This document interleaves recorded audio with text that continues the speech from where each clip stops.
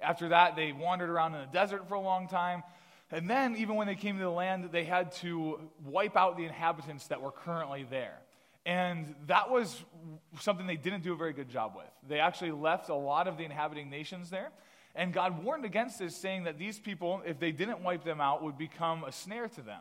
And that they would turn their hearts away from the Lord and start to get them to chase after idolatrous foreign gods. And that's exactly what happened.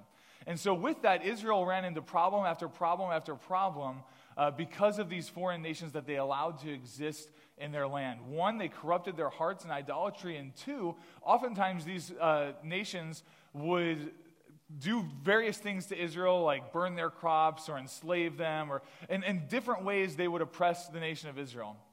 And so as this would happen, Israel would be like, oh shoot, we really messed up. And they would cry out to God and ask for deliverance. And so God would be gracious, and he would raise up a military leader that we call a judge, and he would deliver Israel from whoever it was that was oppressing them at the time. And then, unfortunately, they would fall back into a cycle of sin. And the same thing would happen. Bad things would happen to them. They'd call out to the Lord. God would deliver them again, so on and so forth. This happens quite a bit throughout the book of Judges. Last week, we looked at a guy named Gideon, who was one of those judges. We're going to fast forward about 175 years later to where we find this guy named Samson, who is the last major judge that we find in the book of Judges. Now, the story of Samson, we get more material on him than any of the other judges in this book. He covers 4 chapters, so I've got a lot of material I want to cover. I'm going to have to do a lot of summarization, but I decided I wanted to kind of break his life up, and the way we're going to look at it into 3 parts. And the first is we're going to look at the time before Samson's birth. There was actually a lot of important stuff that happened there. We're going to look at his life before his first haircut, and we're going to look at his life after his first haircut, okay? I don't know why, like, moms think that first haircuts are a really big deal a lot of the time. Like, people post pictures about that and stuff. I don't get what the deal is. But for Samson, his first haircut was a really big deal, and we'll talk about that in a second. But anyway, let's just pray that God will guide us this morning, and we'll dive into the scripture. Lord, we love you so much, and we just thank you that you are our God. Lord, we thank you that you have called us into your people, Lord, that you have closed the gap between us through the death and resurrection of your Son, Jesus Christ, Lord. We put our faith in him. We put our hope in him. God, we want to learn from you. We want to grow closer to you, and we ask that as we get into the scripture this morning, that you would speak through me, that you would speak through your word, Lord, that you would teach us, that you would bring us closer to you. Lord, help us to fall more in love with you. I pray that if there's anywhere that we are walking in sin, Lord, that you would expose that and that you would correct that, Lord. If there's any way that we need to be encouraged this morning and to remember the promises that you've given us, to remember who you are, Lord, I pray that you would encourage us through those things as well. God, we love you so much, and we just want to give you all the glory this morning. So be with us. Help us to engage mentally this morning. And to let this not just be part of our weekly ritual, but to be something that actually makes an impact on our life and in the lives of the people around us. We love you. It's in your Son's awesome name we pray. Amen. All right. So the time before Samson's birth, if you have your Bible, you can open up to Judges chapter 13. The story of Samson covers Judges 13 through 16. But we're going to kick it off at Judges 13, verses 1 through 5. We read this. Now the sons of Israel again did evil in the sight of the Lord, so that the Lord gave them into the hands of the Philistines 40 years. There was a certain man of Zorah, of the family of Danites, whose name was Manoah, and his wife was barren and had borne no children. Then the angel of the Lord appeared to the woman and said to her, Behold now, you are barren and have borne no children, but you shall conceive and give birth to a son. Now therefore, be careful not to drink wine or strong drink, nor eat any unclean thing. For behold, you shall conceive and give birth to a son. No razor shall come upon his head, for the boy shall be a Nazirite to God from the womb. And he shall begin to deliver Israel from the hands of the Philistines. Okay, so we see that we're in this situation where Israel had messed up. They again did evil in the sight of the Lord. And God hands them over to the Philistines for 40 years. Okay, that's actually one of the longer periods of oppression that we'll see in the book of Judges. And then all of a sudden, we see this character, the angel of the Lord. If you were with us last week, I actually talked at length about that, who I think is actually the pre-incarnate Jesus Christ. But anyway, if you're confused by that, you can go back and listen to the sermon from last week if you weren't here. This guy appears, and he tells him, hey, you're going to have a son, and I want him to be devoted to the Lord, and he's going to be somebody that will begin to deliver Israel from the hands of the Philistines. Now, this is great news to this woman for several reasons. First off, we've seen in the text that she's barren. Okay? Now, any woman that wants to have a child, even in today's culture, is usually pretty grief-stricken over the fact that they can't have a child if they learn that, okay? But in this culture, that's even a bigger deal, because this was one of the greatest ways that women were seen to have value in this culture, was to be able to produce children. And so this woman would have actually been bearing a lot of shame over the fact that she was unable to do that. So this angel comes and tells her that she's going to have a son. That's great news in and of itself. But not only that, there's something more. This son is going to begin to deliver Israel from the Philistines. So not only is she getting a personal blessing, but this child that she's going to have is going to begin to deliver his people from an oppressor that they've had for 40 years. And this brings me to my first point, which is the fact that God does wonderful things. He gives us wonderful gifts that we don't expect, and sometimes we don't even ask for. You'll find, I told you Samson was the last major judge in the book of Judges. And one of the things that you'll see is generally in this cycle of sin, Israel will cry out to the Lord and he provides a deliverer.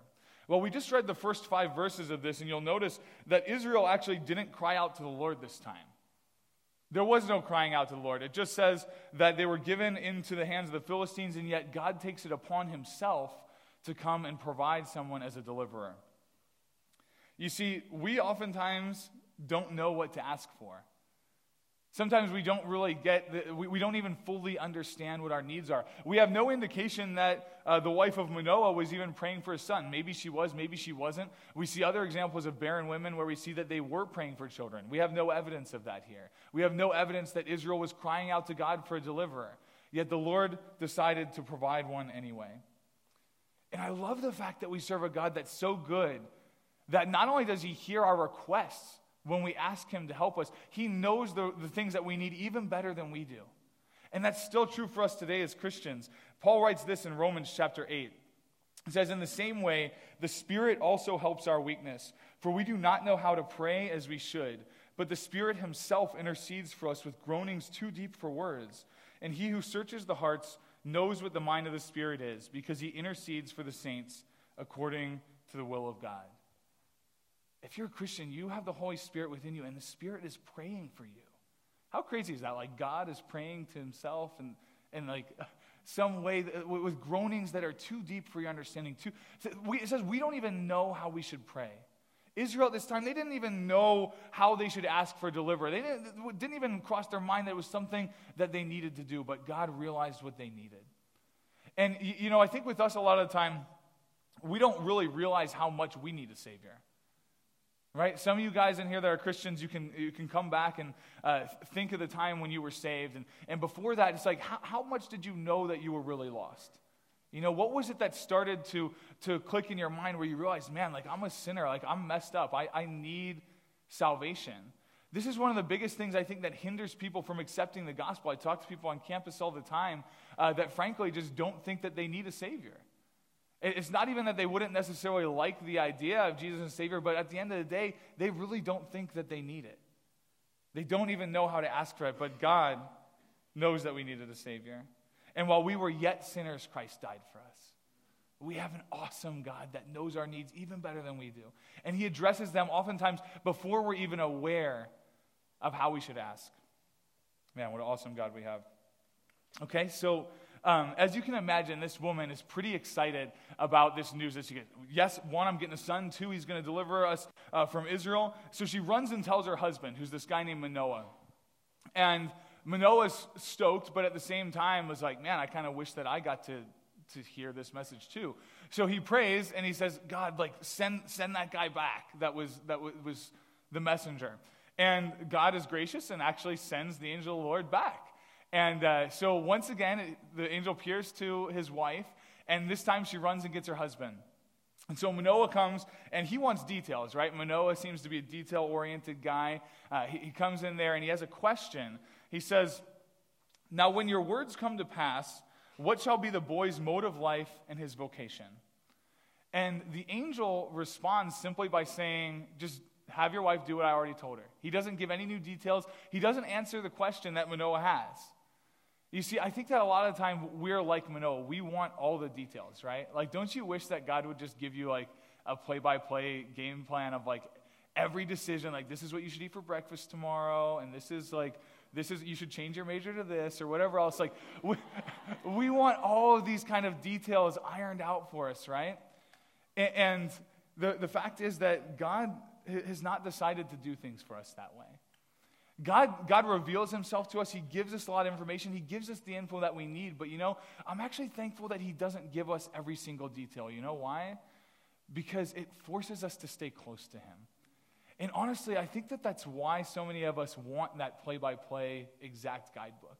Because if we do that, we can run off on our own direction, and we don't have to actually consistently stay close to God and consistently be quieting our soul and listening and asking the Lord how to guide us and how to direct us. Pastor Tim Keller says this. He says, God's message to them, which is Manoah and his wife, is a message to all of us. We think we need rules, but we need to know God. God does not and will not give us a guidebook for every twist and turn, every doubt and decision in our lives. He gives us something much better. He gives us himself. We've been talking about the Holy Spirit. When you become a Christian, God gives you the Holy Spirit. One of the things that the Spirit does is he helps to lead you in truth.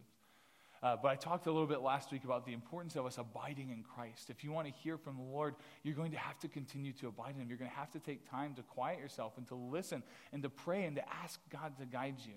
I've had an illustration that was given to me one time about the difference between, there's two places to get somewhere, right? You can either take the address and drive there by yourself and put it in your GPS, and it'll tell you every step-by-step direction of how to go. Or you can have your friend that knows where they're going sit and give you turn-by-turn directions as you're going to that place. You see, God wants us to do option number 2. He doesn't give us the GPS. We get a general destination, but we don't have every step-by-step turn. But he's sitting there with us, and he's telling us, turn here, go there. But we have to listen to him. So the angel of the Lord doesn't give Manoah the details he's looking for, but instead he does something incredible. He reveals himself to Manoah in a very extraordinary way. If you remember from Gideon last week, Gideon brought out a sacrifice, and the angel of the Lord consumed it with fire that sprung up out of this rock. Well, pretty much the exact same thing happens with the sacrifice that Manoah brings out.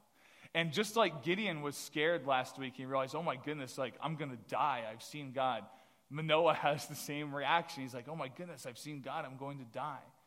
But God in his graciousness allows them to live, and what the angel said would happen comes to pass. And they have a newborn son, and they name him Samson. And that's going to bring us to life before Samson's first haircut. Okay?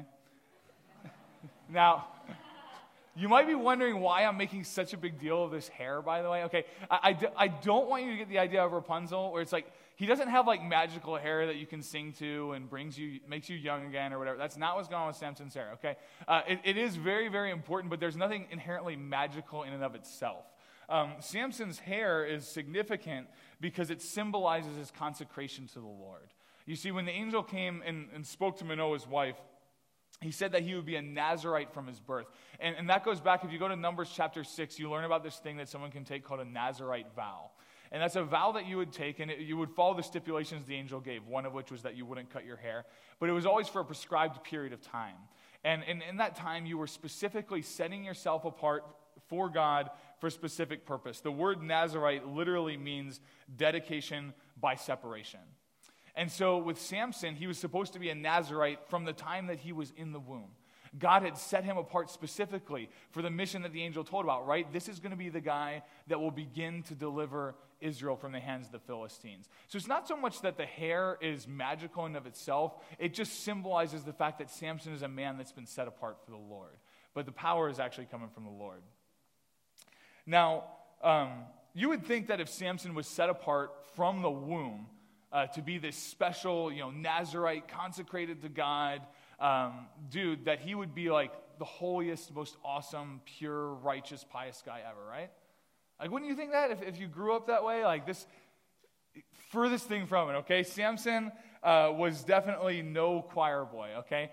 He actually is probably the most immoral judge, or at least one of the most immoral judges that we see. He was actually a man of pretty low character in a lot of ways that you'll see throughout his story. One of the first things that we see about Samson is that he was very impulsive and he had very little control over his sex drive. So he was like the average guy. So this is what we read about Samson in this is what we read about Samson in Judges chapter 14, verses 1 through 3. It says, "Then Samson went down to Timnah and saw a woman in Timnah, one of the daughters of the Philistines. So he came back and told his father and mother, 'I saw a woman in Timnah, one of the daughters of the Philistines. Now therefore, get her for me as a wife.' Then his father and his mother said to him, 'Is there no woman among the daughters of your relatives or among all our people that you go to take a wife from the uncircumcised Philistines?' But Samson said to his father, 'Get her for me, for she looks good to me.'" Okay. So Samson saw a hot girl and decided, that's who I want to marry. That was his criteria, was that she looks good to him. That is not a good basis for choosing your spouse. I'm just going to let you know, most of you guys that are married, don't let that be the basis that you choose your spouse. Okay? I'm not saying that looks can't play a factor at all, but come on. We can go for a little bit more than just saying, that person's hot, I want to marry them. Don't let that be the defining criteria that you use to decide who you're going to marry. Okay? Samson let his lust rule over him, and it caused him to overlook things that were far more significant. And these were the kind of things that his parents tried to point out to him, right? He's like, you really can't find anyone among Israel. Like, you're going to go to the uncircumcised Philistines. Now, that idea of uncircumcised, the significance of that is basically circumcision was a symbol of being in covenant with the Lord. And so they're saying, man, Samson, you're dedicated to the Lord. You're a man that's supposed to be following the Lord. Why are you going after this woman that has no part in that? She doesn't love the Lord. The Philistines are not trying to devote themselves to the Lord. What business do you have going and marrying somebody like that? But Samson didn't care about that. He only cared about looks. The Lord warned against this kind of thing in Deuteronomy 7. Before Israel would enter into the promised land, God said this, through Moses. "Furthermore, you shall not intermarry with them. You shall not give your daughters to their sons, nor shall you take their daughters for your sons, for they will turn your sons away from following me to serve other gods." You see, God wanted to warn the people of Israel, you cannot start to intermarry with people that don't love the Lord, because they will start to turn your heart away from me. Now, there's a couple things I want to know about this. First off, this is by no means a prohibition against interracial marriage, okay? There are some people that have very foolishly tried to use verses like this to say that God is against interracial marriage. That is not what this is talking about at all. The point is not that the people are of different races. The point is that they're of different faiths. Okay, look at what the reason is for why it shouldn't be done. Because they will turn your sons away from following me to serve other gods. And man, as Christians, it's the same for us today. Interracial marriage is a great thing. There's nothing wrong with that at all. God is totally for that. Every tribe, nation, and tongue will be represented in heaven. But we cannot be people that allow ourselves to put a person's devotion to God low on our priority list when we're selecting a spouse. The interfaith marriage is what the problem is here. And this is reiterated again in the New Testament when Paul tells us that we should not be unequally yoked. And honestly, when you look at it, it makes sense, right? If you're a person that is devoted to the Lord and everything in your life is about loving Him with all your heart, all your soul, all your mind, all your strength, everything that you do should be flowing back to saying, how can I love God? How can I serve Him? Then how does it make sense to unite yourself in the most deep way possible with somebody that is not trying to do the same thing? It will not help you. It will not be a good thing for you. And honestly, even if you are dating somebody that's not a believer, but they respect your faith or something, by their example, the fact that they are not following the Lord will subconsciously start to pull you down. Because that in and of itself is an example. Their apathy in following the Lord is an example. And I'm even talking about Christians for that matter. If you're following hard after Jesus, don't yoke yourself with somebody that's not following hard after Jesus, even if they proclaim to be a Christian. Because that person is not going to be helping push you on towards the Lord. the second thing, the point that I want to make about this is that we need to watch out to not be like Samson. We cannot allow the lusts of our flesh and our physical desires to overpower the more important things when we come to finding who we want to date and eventually marry. We need to learn to identify things that are most significant. And in order to do that, you have to figure out what you really want your life to be about, right? If your life is really about following Jesus and loving the Lord, then guess what? That should be your highest priority. A spouse is finding someone that loves Jesus and follows the Lord. If you neglect this, you will be bringing trouble upon yourself, the same way the Israelites did when they were unfaithful to God and driving out the inhabitants of the land, and the same way that Samson would ultimately come to regret, or at least I would assume he would come to regret because things didn't work out very well, his decision to marry a woman like this. Now, if you're reading along in your own Bible, you might be disagreeing with what I'm saying because the very next verse, after he says this and his parents disagree with him, the very next verse says this. However, his father and mother did not know that it was of the Lord, for he was seeking an occasion against the Philistines. So you might read that verse and think, oh no, actually God wanted him to marry this Philistine. It was a good thing. I'm not sure that's exactly what that's saying. Just because something is of the Lord, I don't think is inherently saying that it was the right decision, okay? God uses bad decisions all the time to accomplish his will. The greatest example is the crucifixion of Jesus, okay? I don't think Pilate made a good decision in choosing to send Jesus to be crucified, or that the Pharisees made a good decision in coercing the Roman government to crucify him, or that Judas made a good decision in choosing to betray Jesus. Now, you can make an argument that maybe all of those things were quote-unquote of the Lord, but you know what Jesus said? That it would have been better for the guy to have never been born that betrayed him. So, while, yes, it was of the Lord in the sense that God would use this, I don't think that's inherently an endorsement of saying Samson did the right thing. But we have a God that works through foolish decisions all the time. So, what goes on with Samson is he does end up marrying this girl, the hot girl. And so weddings in this day were big deal. It's they would last a week. So they have this week-long wedding celebration. And at this time, Samson decides that he's going to make a bet with some Philistines that they can't solve a riddle that I'll give them. And so they're like, okay, yeah, we'll take you up on that bet. And he tells them this riddle, which is kind of ridiculous. I don't have time to get into details of it. But anyway, there's no way they could have ever come up with it. And they start to realize that, and they're like, how are we going to figure this riddle out? Well, maybe we'll go to his wife, and she'll tell us. So they're like, hey, if you don't tell us the answer to this riddle, we're going to murder you and your family. And she's like, well, I don't know the answer to the riddle. They're like, well, you better find out. So she starts begging Samson to tell her the answer to this riddle. And finally, Samson does. And so she turns and tells these Philistines. And so at the end of the allotted time that they had to figure it out, they give him the right answer to the riddle. And Samson figures out what they did. He realizes that they went and talked to his wife, but he still has to pay up his debt. And so what the reward was he had to give them 30 outfits, okay? So he decides to go and murder 30 people and give those outfits to the Philistines. And that's how he paid the debt. But anyway, as you can imagine, Samson was pretty angry at this point. And he decides that he just needs to go away for a little bit. So rather than going back to his wife, he goes out to his parents' house and just needs to blow off some steam. Well, while he's away at his parents' house, things get worse, because you know what happens?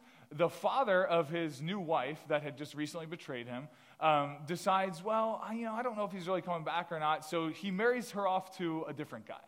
And so Samson comes back, and all of a sudden his wife is married to somebody else. And as you can imagine, he's not pleased with that either. So this kind of sends him into a spiral of rage and violence, to where he ends up burning a bunch of Philistine crops by actually tying foxes together with torches. It's pretty awesome. You can read about it in Judges 15. But he burns a bunch of crops by using foxes. And with that, the Philistines, of course, get angry, and so they want some revenge. So because he burned their crops, they decide, okay, well, we'll go burn your wife. So they find his wife that had betrayed him, the hot girl, and they end up burning her and her dad. And as you can imagine, Samson gets angry again. And so he goes down and then slaughters a bunch more Philistines.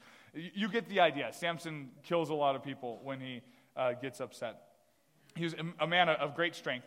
But anyway, there's fighting back and forth between him and the Philistines. But at one point, Samson even kills 1,000 men with a donkey's jawbone. But anyway, as you can imagine, things had not really turned out for Samson the way that he was probably hoping they would. And so in my mind, he's kind of at rock bottom.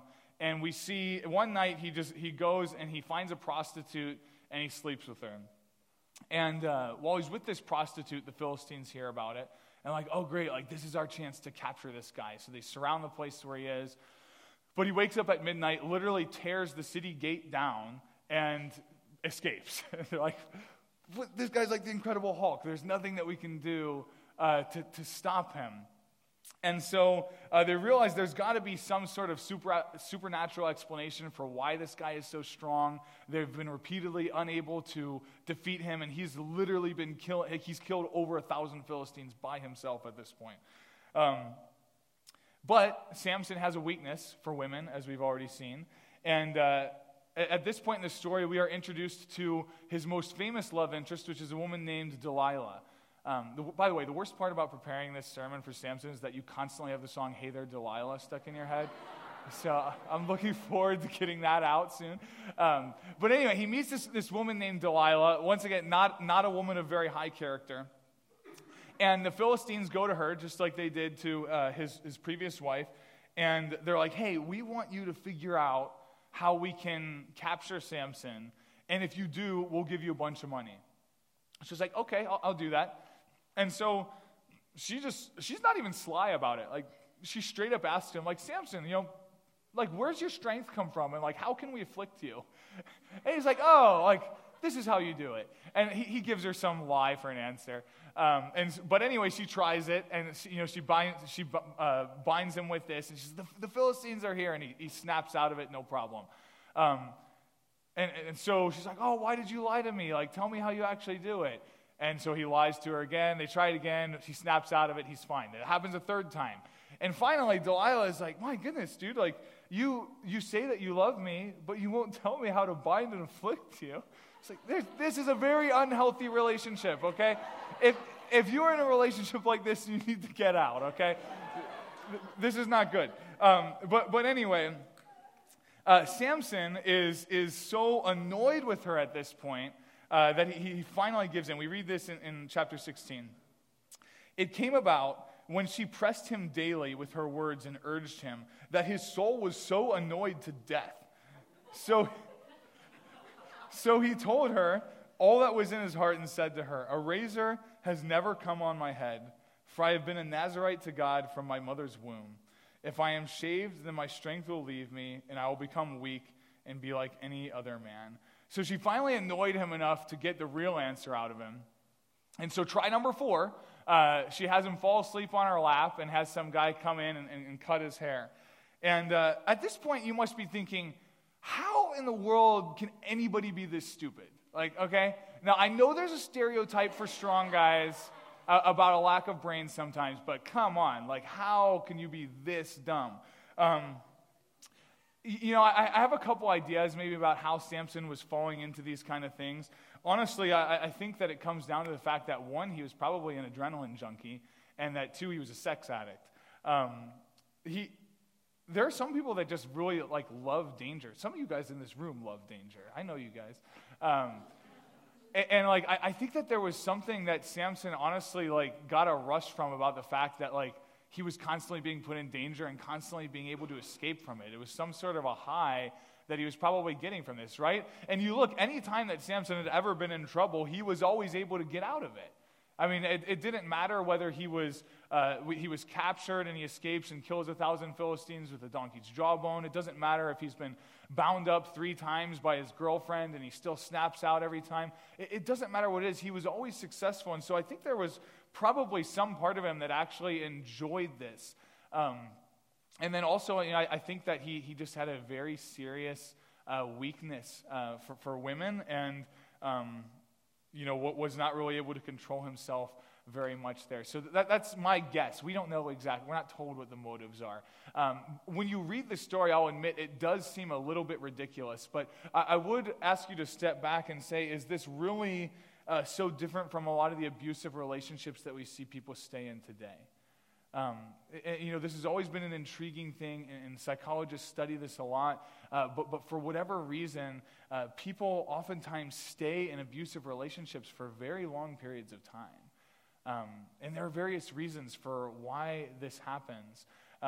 But I think that honestly, we can relate to this in a lot of ways. Some of you guys might be in an abusive relationship right now, that for whatever reason, you are allowing somebody to continually manipulate you and hurt you and do different terrible things to you, and then, they act like they're sorry, and you come back, and you just find yourself caught in this cycle, much like Samson and Delilah were, where neither one of them were being good to each other.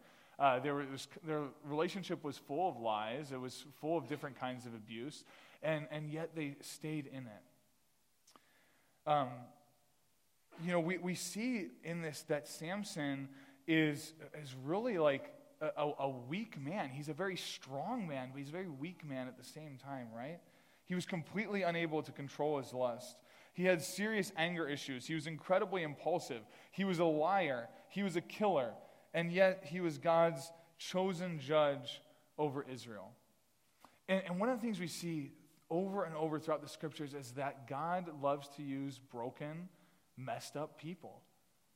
Like time and time again, we see that, and I'm thankful for that, because I think too often we read a story like the story of Samson, and we see all of his flaws, and we forget that we are broken, messed up, and imperfect people that are full of flaws as well.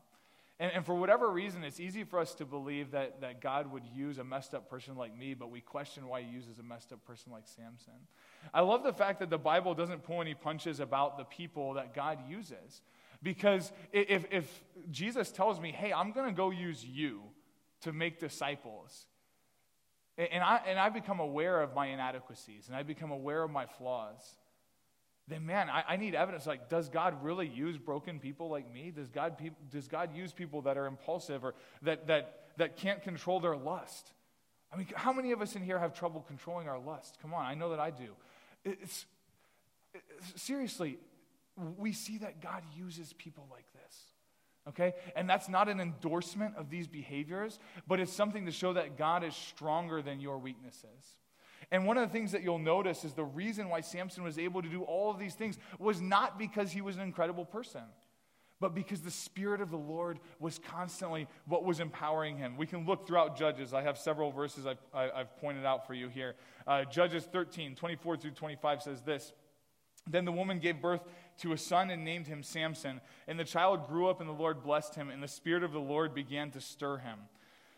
Chapter 14, verse 19. Then the Spirit of the Lord came upon him mightily, and he went down to Ashkelon and killed 30 of them and took their spoil and gave the changes of clothes to those who told the riddle. So these great feats of strength Samson was able to accomplish when the Spirit of the Lord would come upon him.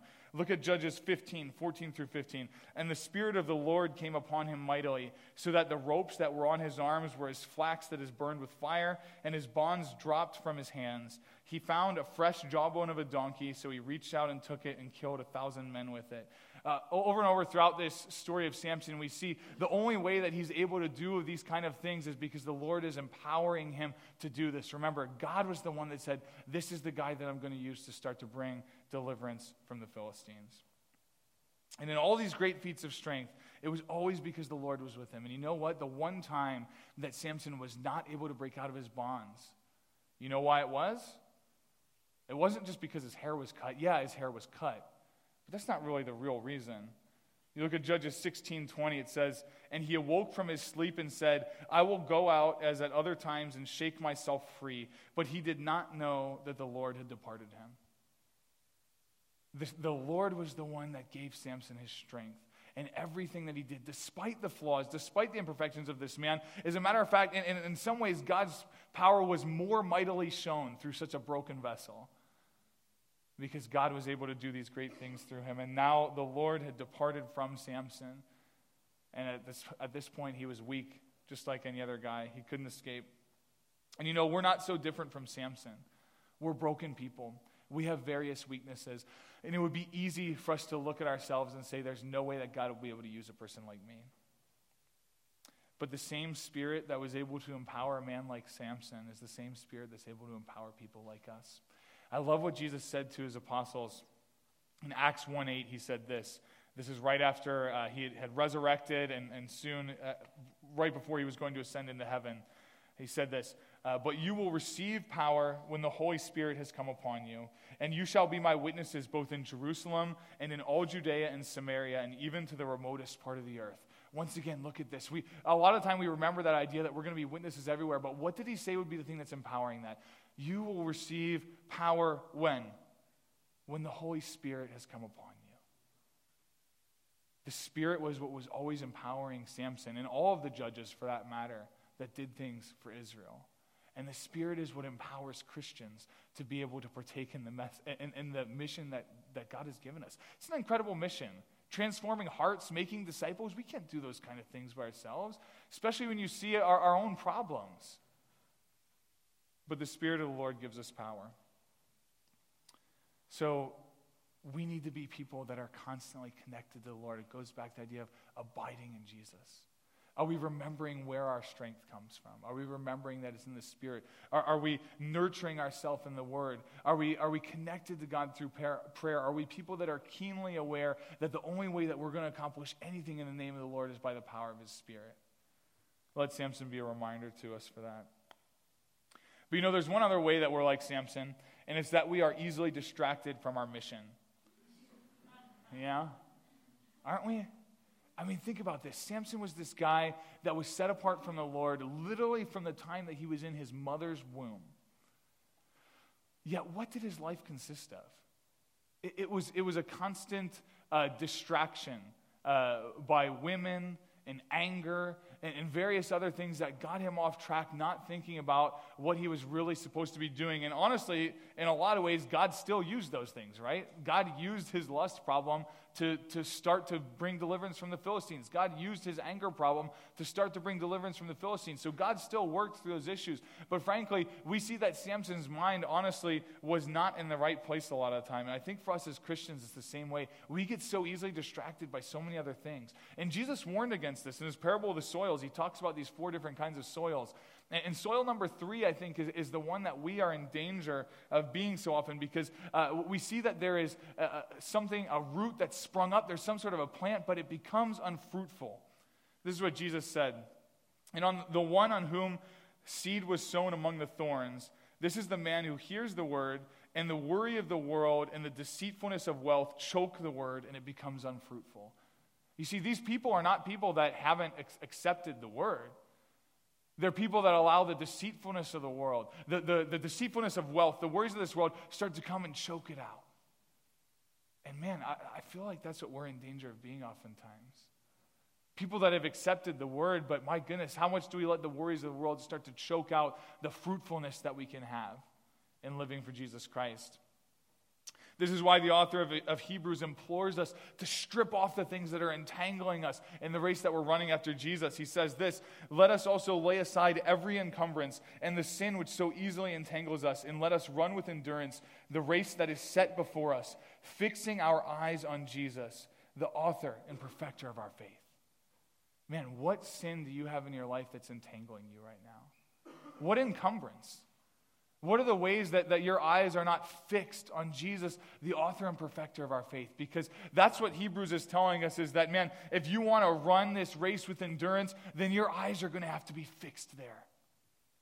What are you doing to fix your eyes upon Jesus? What do you need to strip out of your life to start turning them there? I encourage you to get rid of it and to not be sidetracked by the deceitfulness of sin. I want to wrap up our story by talking about Samson's life after his first haircut. It wasn't a pleasant experience, as is the case for a lot of kids when they get their first haircut as well. But for Samson, it was really bad, because we already saw that he was bound, and this time he wasn't able to break out. And so the Philistines, you can imagine how excited they were to get revenge on this guy. So one of the first things they did was they gouged out his eyes. And they put him in prison, and they put him to work in prison. And not only would they do that, but they would parade him around, and they would use him as a form of entertainment. And they would bring him out, and they would worship their false god named Dagon. And they would say, look how Dagon has given this Israelite into our hands. And on one occasion, there were thousands of Philistines gathered together in one building. And they were in high spirits. I'm assuming there was a lot of alcohol probably flowing. And they wanted to be entertained, so they brought him out so that he could amuse them. And at this time, Samson offered up one last prayer to the Lord. He said this, "O Lord God, please remember me, and please strengthen me just this time, O God, that I may at once be avenged of the Philistines for my 2 eyes." God heard Samson's prayer. His strength was restored, and he asked one of the servants to put his hands on the pillars of the house, of the building he was on, so he could lean against them. And with all of his strength, Samson pushed against these. The pillars knocked down, and the house collapsed, and with it, thousands of people were crushed, along with himself. And so our question is, what can we learn from the ending of this story? And I have 3 closing points of application, which is, first, I would point out that our disobedience can bring about an occasion for others to slander the Lord. You look at Samson's disobedience, you look at his foolishness in allowing his hair to be cut and all of the other sins that he engaged in, and look at what happened. Because of that, the Philistines had occasion to bring him out and to worship their false god Dagon, and to say, look at what Dagon's done for us. They could mock the Lord how they wanted. And for us as Christians, we need to realize that we're people that carry the name of Christ. And when we start acting foolishly, we start to give people the same kind of opportunities that Samson gave the Philistines, to mock our God, and to think that he's not as powerful as we claim to say that he is. And so I would just warn you that just as Paul tells us, we're ambassadors for Christ, okay? If we're an ambassador for Christ, we carry his message and we represent him in the way that we live. Don't let your life be an occasion for people to mock the God of the universe. Second, we see that God works through painful experiences. Okay? Samson did indeed start to deliver his people from the Philistines, but it was a lot of painful experiences that he had to go through in order for this to happen. And you may have had some very painful experiences that have happened to you. I don't know the histories of everybody in here. I know there are a lot of different stories. And I know that some of you guys have been through some very, very painful things. And it can be hard for us sometimes to know why we have to go through those kind of things. And I don't have all the answers for you. I can just tell you that we serve a God that is awesome at making beautiful things out of messed up things.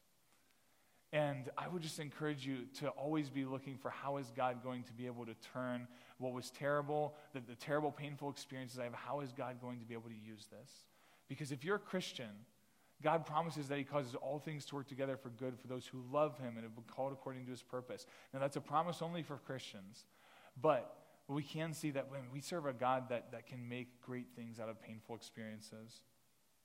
And finally, we see that God gives grace. You know, I find the prayer of Samson to be pretty interesting, right? That's the whole prayer that I quoted for you there.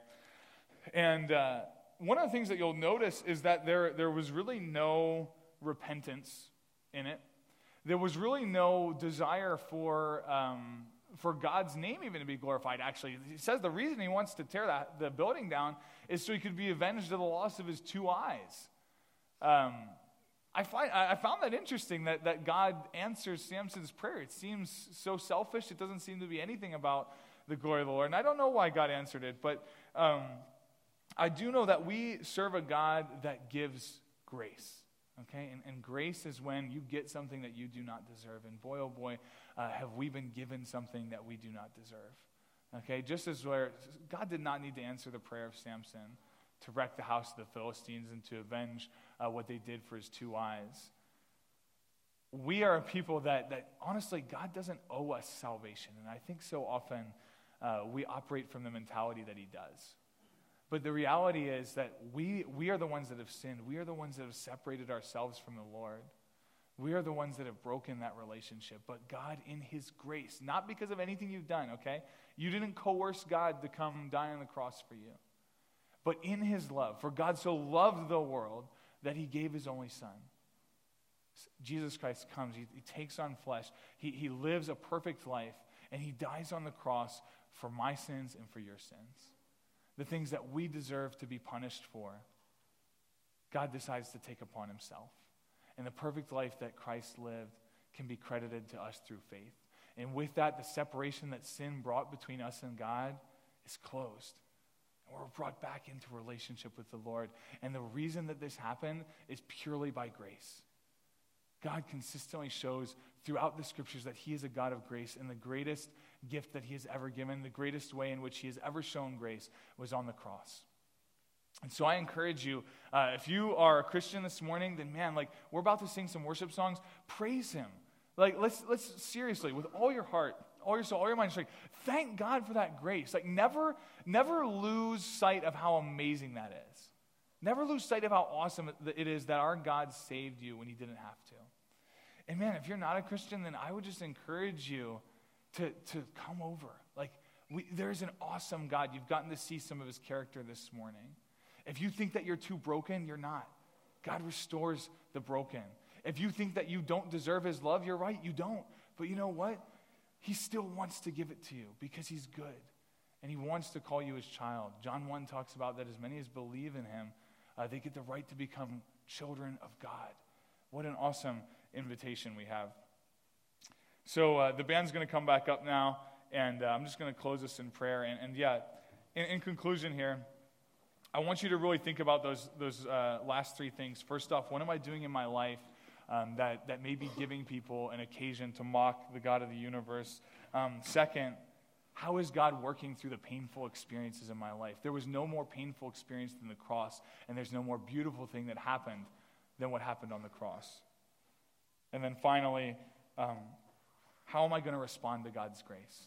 How will I respond in either accepting it or in thanking him for it? Let's pray. God, we love you so much. I thank you that you are an awesome God, that you strengthen us by your Spirit, that you've called us to be your children, that you've forgiven us by your grace, Lord. You are mighty, you're awesome. And Lord, we want to praise you in everything. We want to praise you in these songs, but God, when we leave here, we want to praise you in our lives. We want to be empowered by your Spirit to make disciples. God, we ask that as we go through here, as we go to our classes this week, as we go to work, as we encounter other people, God, that we would be ambassadors, that we would be people that faithfully represent you. God, empower us by your Spirit. We know we're broken. We're aware of our weaknesses, God, and honestly, they're probably deeper than we even know.